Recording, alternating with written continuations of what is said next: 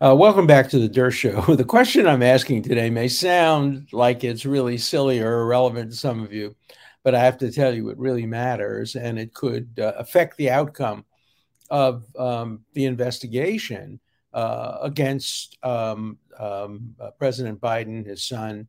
It could also possibly affect the investigation of Donald Trump. I'm asking the question about Biden today, but the same question could be asked about Donald Trump. And I'm part of that answer with Donald Trump. And we'll get to that in a minute. So the question is, who is President Biden's lawyer? I could ask it in two ways. Who is Joe Biden's lawyer? And who is President Biden's lawyer? And are they different? So a president of the United States has a series of lawyers that have different relationships with him and therefore different obligations to the law and to the country. So let's start with the personal lawyer. Joe Biden, the individual, Mr. Biden, who lives in Delaware, has a lawyer he's entitled to. I don't know if it's the same lawyer he's had for years. I don't think so. I think he just got him as his lawyer. His name is Bob Bauer. He used to be a government lawyer, but now he's Joe Biden's private lawyer. That means Joe Biden can essentially confide in him.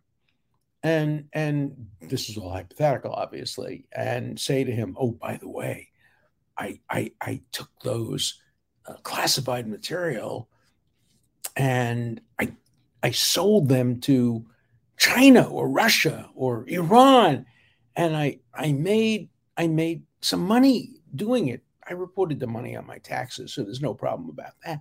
But I stole these documents. If that were to happen, didn't happen, obviously, Bob Bauer would be prohibited from disclosing that. He would have to go to his grave with that. The reason I mention the taxes is because a lawyer can disclose information about future crimes, not about past crimes. And I stole the documents would be an admission about a past crime. I didn't pay taxes would be an admission about a continuing crime. So the issue is really the private lawyer to the president must refuse to disclose secrets that were given to him as part of his representation of lawyer-client privilege. Now, my understanding is that Bauer just recently became his lawyer, so he probably doesn't have a lot of old secrets. And I doubt that President Biden is telling him a lot of things at this point. I suspect their relationship is not as close as it might have been if it was a long-time lawyer. I'll give you an example from a different president. President Reagan had a long-time personal lawyer named William French Smith. Smith who's a very good lawyer, had done his wills, had planned his estates, and was involved in real estate transactions, may have been involved in his divorce or his wife's divorce. I don't know, but he was his personal lawyer. Then what happened is Ronald Reagan, when he became president, named William French Smith as the Attorney General of the United States. Created a little bit of a conflict because as Attorney General of the United States, his client is not directly Ronald Reagan. It's the United States government. And what if he learned things in his private capacity, which he would have to disclose in his public Attorney General capacity? None of that seems to have happened. But I was teaching legal ethics at the time, and I remember raising some of those hypotheticals. My class were always hypotheticals. I challenged the students to answer hard hypotheticals, and then I would change the facts if they gave the right answer, and go on and on and on and make them really think hard about these issues. So let's continue on. So we know the first lawyer. The first lawyer is private lawyer Bob Bauer. No question who his allegiance is to. It's not to the United States, except like any ordinary citizen has an allegiance to the United States. It's to this one individual named Joseph Biden.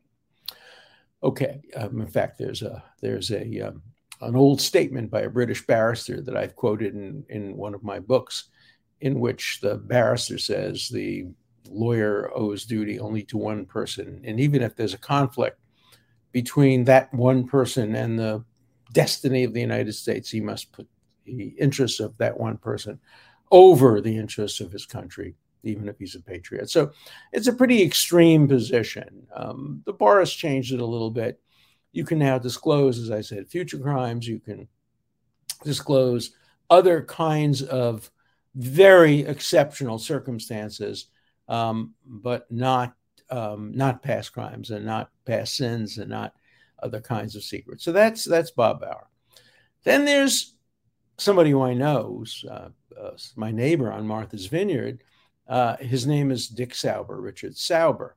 He started out being the chief counsel for, I think, the Veterans Administration, but he's a very good lawyer. And President Biden was smart to move him over to the White House. But he has an interesting role. He's called special counsel to the president, not special counsel to Joe Biden, special counsel to the president, who happens to be Joe Biden. Joe Biden picked him to be his special counsel, but he gets paid by the United States. And so his client is the United States, but he is special counsel to Joe Biden, who happens to be the president.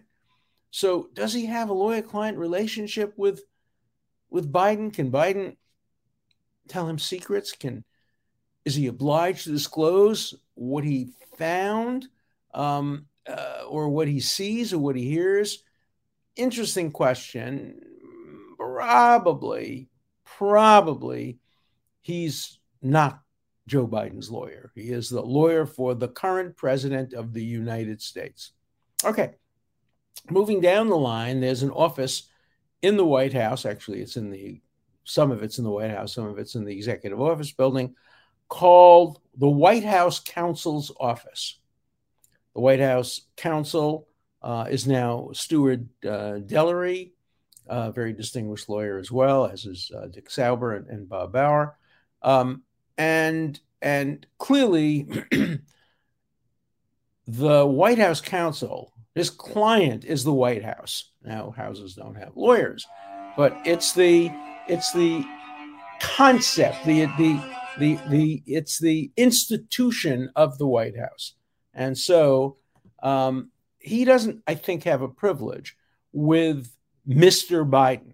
He has maybe an executive privilege, but probably not a lawyer-client privilege. So that's three: the private lawyer, special counsel to the president, White House counsel. Then there's a kind of strange institution in the White House called Office of General Counsel. The Office of General Counsel has a lot of duties aside from serving as the lawyer for the president.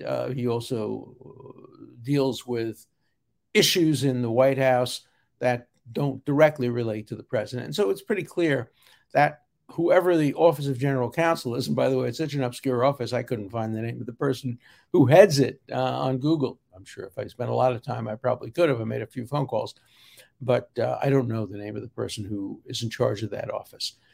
And then finally, there's the Attorney General of the United States. And the Attorney General of the United States has loyalty to the President of the United States. He has a very schizophrenic job because on the one hand, he's supposed to be the legal advisor to the president and a political advisor to the president. He's supposed to help him get reelected. He's loyal. He's a loyal Democrat. On the other hand, he's supposed to be the chief law enforcement officer, which means that he has to make objective decisions about who to prosecute. That's why we have special counsel appointed to avoid that either conflict of interest or appearance of conflict of interest. So we have Merrick Garland as the Attorney General of the United States. So the president has this bunch of lawyers. There's also more. There are like consultants. For example, what was my role? I have played a legal role with two presidents. I was a consultant to President Clinton's impeachment defense team. I wrote memos. I gave advice. I met with President Clinton, um, gave him a legal analysis. Was it privileged? I have to tell you, I didn't even though I taught the course, I really didn't think much about that at the time because nothing I was telling him would be necessarily secret. I gave him advice. I gave him legal advice. I gave him good legal advice. And he called me frequently for legal advice. I remember once I was on the beach on Martha's Vineyard, and this was before cell phones. This is 1990, whatever, 8, something like that. And I get home, and on my machine, there are 11 messages from the White House. And I quickly get to them and say, the president needs to see you immediately. So I didn't even change out of my bathing suit. I got into my wife's car, and I drove to about 5 miles away where the president was spending the summer at a place called at the home of a guy named Dick Friedman. And the Secret Service stopped me before I got to the road directly to the house. It said, Professor Dershowitz, we know the president needs to see you. He's waiting for you, but we have to inspect your car first. And they sent a dog sniffing, and they, opened the trunk. And then they said to me, open the hood. It's my wife's car. I didn't know how to open the hood. So the Secret Service man says, oh my God, you didn't even know how to open the hood of your car. And I said, no, I just don't. I said, I'll tell you a joke. Jackie Mason used to say that when a non-Jew hears knocking under the hood of his car, he gets under the car, he knocks, he bangs. But when a Jew hears knocking on under the hood of his car, he sells it. And maybe a little bit of a stereotypical joke, but I told that to the Secret Service agent. And finally, he opened the hood of the car, and it was fine. And then I drove the 200-300 yards down. The president was there in his jogging clothes. He had just jogged. He was sweaty. And I get out of my car, and he says, Alan, I can't believe it. I'm listening to the advice of a lawyer who can't even open up the hood of his car. And so obviously the Secret Serviceman had told him about my difficulties. And then we took a walk, and, we spent probably an hour going over legal options, legal issues. And, there were some very serious legal issues in the Clinton case because he had been charged with a serious crime, perjury, unlike Trump and this guy Mayorkas, who aren't being charged with crimes. But Clinton was charged with a crime. The issue in that case was it a high crime or was it a low crime? It was a crime involving alleged perjury about his sexual relationships, private sexual relationships, even though some of them took place in the White House. And so I was arguing it was not a high crime, it was a low crime. But in any event, I gave him advice. So what was my role? I wasn't paid. I did it pro bono. I wasn't on the White House payroll. I never had the talk with Bill Clinton in which I said, anything you tell me is confidential. Probably it wasn't confidential. I'm not sure. And then, of course, my relationship with Donald Trump. Donald Trump asked me on Christmas Eve at the Mar-a-Lago Hotel. I was there with my wife and a couple of friends. And he asked me if I would be his lawyer in front of the Senate. Again, we never made it clear. I was the lawyer for the impeached president of the United States in front of the Senate. Now, he didn't tell me any secrets. There was nothing to hide, but it's unclear what my role was. Who was my client? Was my client Donald Trump? Was my client the White House counsel's office? That's the office I work with on the defense. Was my client whoever the special counsel was to President Trump at the time? Or was my client the Attorney General of the United States? I don't think it was the Attorney General of the United States. It was the presidency of the United States. In fact, during my speech, I never once mentioned the name Trump. I talked about the Constitution. I talked about the President of the United States. I talked about the presidency. I talked about how if this president were to be impeached, it could have an impact on future presidents, and obviously my predictions have come true now with the efforts to try to impeach the Homeland Security Secretary once the Democrats have taken, once the Republicans took back control over the House of Representatives. So there are all these different lawyers, and they play different roles. And I wouldn't be surprised if some of them eventually get subpoenaed. I didn't get subpoenaed in either of my roles as consultant, advisor, lawyer to President Clinton, or in my role as barrister, basically, for either President Trump or the presidency of the United States, because I wasn't just a consultant there. There I delivered a 69-minute speech on the floor of the Senate, and obviously played a significant role in that case. And so these are hard questions, and they really have to be answered, because we will probably now, with the Democrats having control over the House of Representatives, and therefore the Republicans having control over the House of Representatives and the Democrats having control over the Senate, we will see subpoenas flying back and forth, and we'll probably see subpoenas about directed against lawyers, and the question will be, are they lawyers who are entitled to withhold information either on the basis of lawyer-client privilege or on the basis of executive privilege or perhaps some other ground? Those questions will come up. And therefore, although I didn't do it myself when I worked with President Clinton, when I worked with President Trump, I think it really is imperative that we begin to know more about the precise nature of the roles of the different lawyers, all of whom are probably going to be in the same room. And in the Biden case, it's very important, because remember that it was his lawyers who discovered the classified material.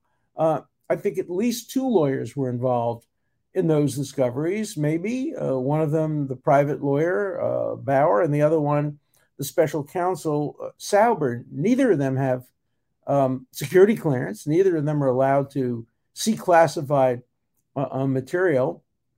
And we know the Justice Department didn't want to get involved. I still don't understand that, why the Justice Department didn't immediately take over the case, and then as soon as special counsel was appointed, hand it off to the special counsel. But why would they allow the president's private lawyer or the president's special counsel to be the one to discover and report this material to the archives or to the Justice Department? There are a lot of questions that haven't yet been answered about these events, and so I suspect we're going to get some answers. And my advice to the lawyers is, please clarify your role in advance. Do what I did not do. I didn't do it because I knew there would be no secrets. I was not arguing about things that happened. I was arguing about, things that happened. I was arguing about things that happened in the 18th century at the Constitutional Convention and at the state ratification conventions. So it was about things that happened, but not things that anybody wants to keep a secret about. So I think it's going to be important for these lawyers to clearly identify themselves and what their roles are and who their client is and to whom they owe their primary, sometimes their sole allegiance. Again, to give you an example, if Bob Bauer were to find a smoking gun while he was looking through the garage or looking through the house or looking through some other area where classified material was stored, I didn't even know what a smoking gun would look like. But if they did find a smoking gun, what would be the obligation of Bauer? Does he disclose it? Obviously, he can't destroy it. Does he take it and hold it? These are very, very hard questions. Some of them are questions I taught about when I taught legal ethics, so although I didn't teach about them in the context of presidential lawyers. So these are the questions, and they're technical, they're legal, but they're very important. I'm interested in what each of you thinks about them. Today, I think I had the most striking example of the difference between my viewers on Rumble and my viewers on YouTube. Virtually every letter I got on Rumble called me an idiot, or worse, much worse. Some of them gave me the worst insult they could possibly give anybody. They called me a Democrat. And they all said that, why was I saying there was any comparison between what Trump did and what Biden did? They all said the same thing. What Trump did was completely innocent and right and commendable, and Trump does no wrong, and everything Biden did was wrong, illegal, criminal, etc. That's Rumble. And I wasn't surprised. And I got called lots of names, and maybe I'll even read some of them to you. YouTube was exactly the opposite. Here, I'll just read to you a couple from both. I agree with you. The Republicans shouldn't do this and shouldn't do that. The trouble is the Democrats set the precedent and pursued it relentlessly for the last 6 years. If I were Republicans, I would be saying time for payback. Okay, that's a letter that basically says there should be treatment favorable to the Republicans. And I disagreed with that, but it's a reasonable letter. But then the next letter, wow, this is your best yet, Professor. Thank you. As a liberal who switched to independent, this is why I'm fed up with the hypocrisy on both sides.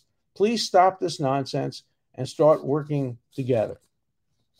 Then, Dersh, I salute the fact that you handwrite. Oh, this is different. This has nothing to do with anything, but it's cute. That you handwrite all your texts. It's lovely to see handwritten manuscript, and it would not be the same as seeing a letter from George Washington handwritten by his Secretary Hamilton if it was a computer-printed page. Nevertheless, one hopes that you have a laptop or a PC to make corrections before it goes to print. I don't own a laptop or a PC. I do have a cell phone, and I do occasionally type a paragraph or two for an op-ed, but mostly I handwrite or dictate and use my iPhone. Or are you really historically accurate and have quills on the ready with a fresh bottle of ink? Keep going, Dersh. It's those quirks that make you delightfully interesting. All right, that's Rumble.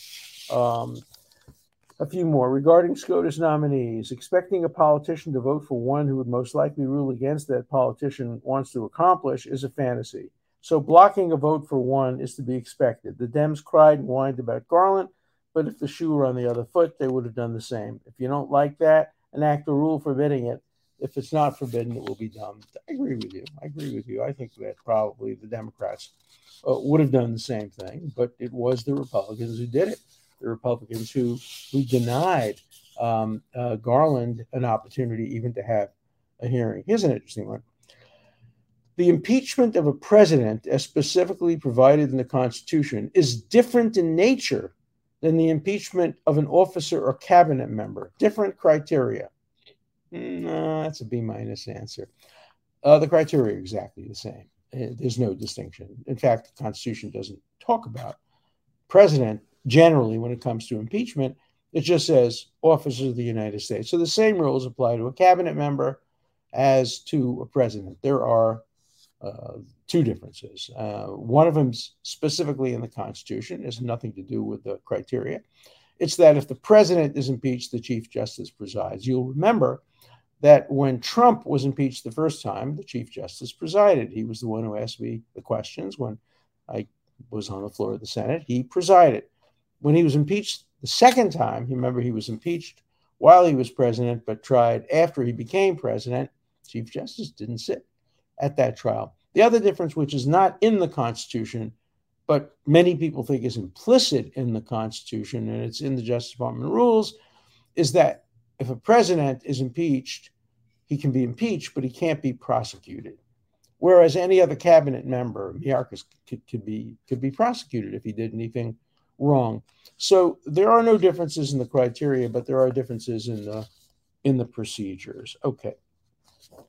I agree completely with your assessment. Constitutional thresholds, in my eyes, have not been met.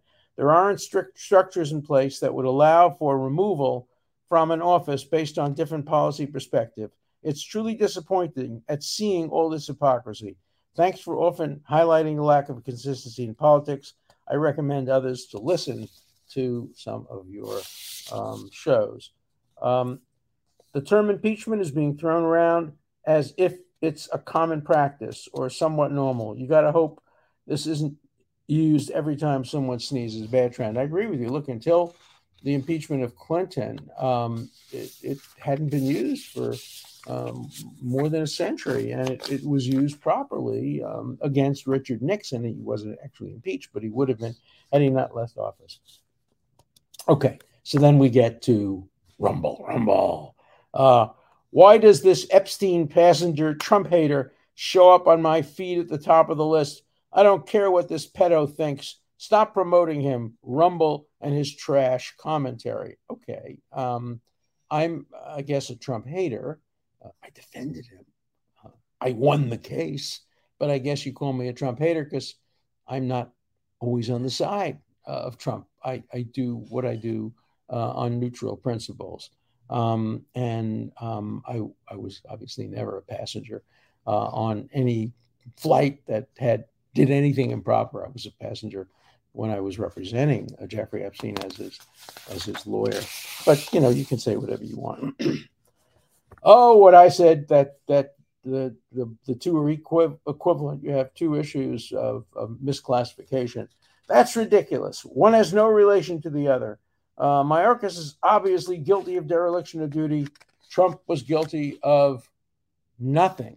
Well, that may be what the evidence shows, but neither were guilty of impeachable offenses, and that's where the comparison comes.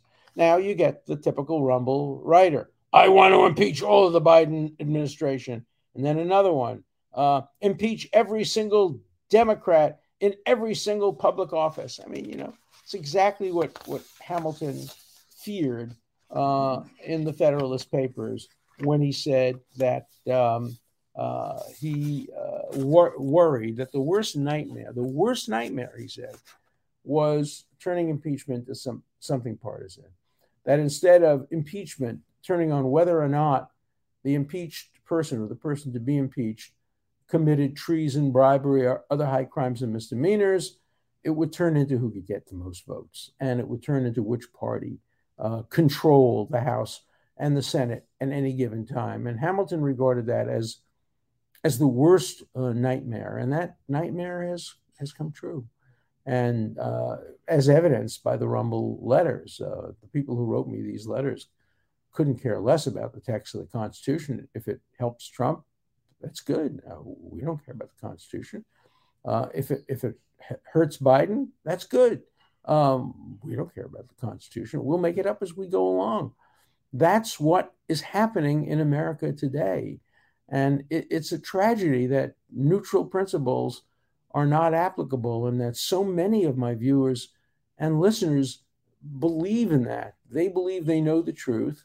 And the truth is that Trump was all good and Biden is all bad. Republicans are all good. Democrats are all bad. You get some of that on the other side as well. And that's just not what the Constitution was written for. Remember, the United States is not a democracy. The word democracy was almost never used during the founding period. They were very worried about democracy because of what was going on in France. We're a republic, and we have a series of checks on democracy. One of the most important checks on democracy is the Electoral College. Trump was not elected in 2016 by a majority of the American people. A majority of the American people strongly supported Hillary Clinton, but he won the election because of a counter-majoritarian constitutional provision that says the president of the United States doesn't get elected by the people, he gets elected by the Electoral College. If we were a democracy, we wouldn't have a Senate. Where Wyoming gets the same number of votes, same number of senators as California.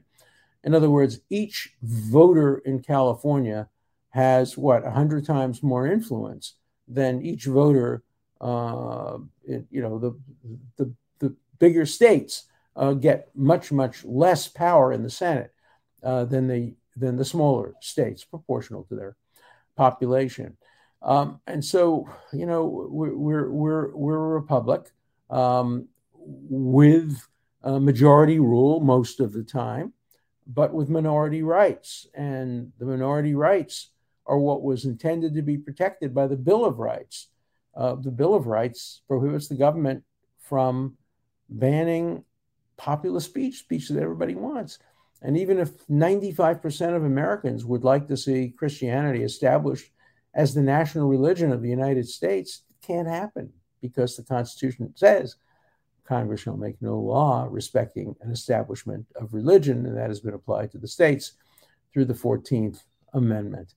All right, so we've talked about lawyers, we've talked about hypocrisy.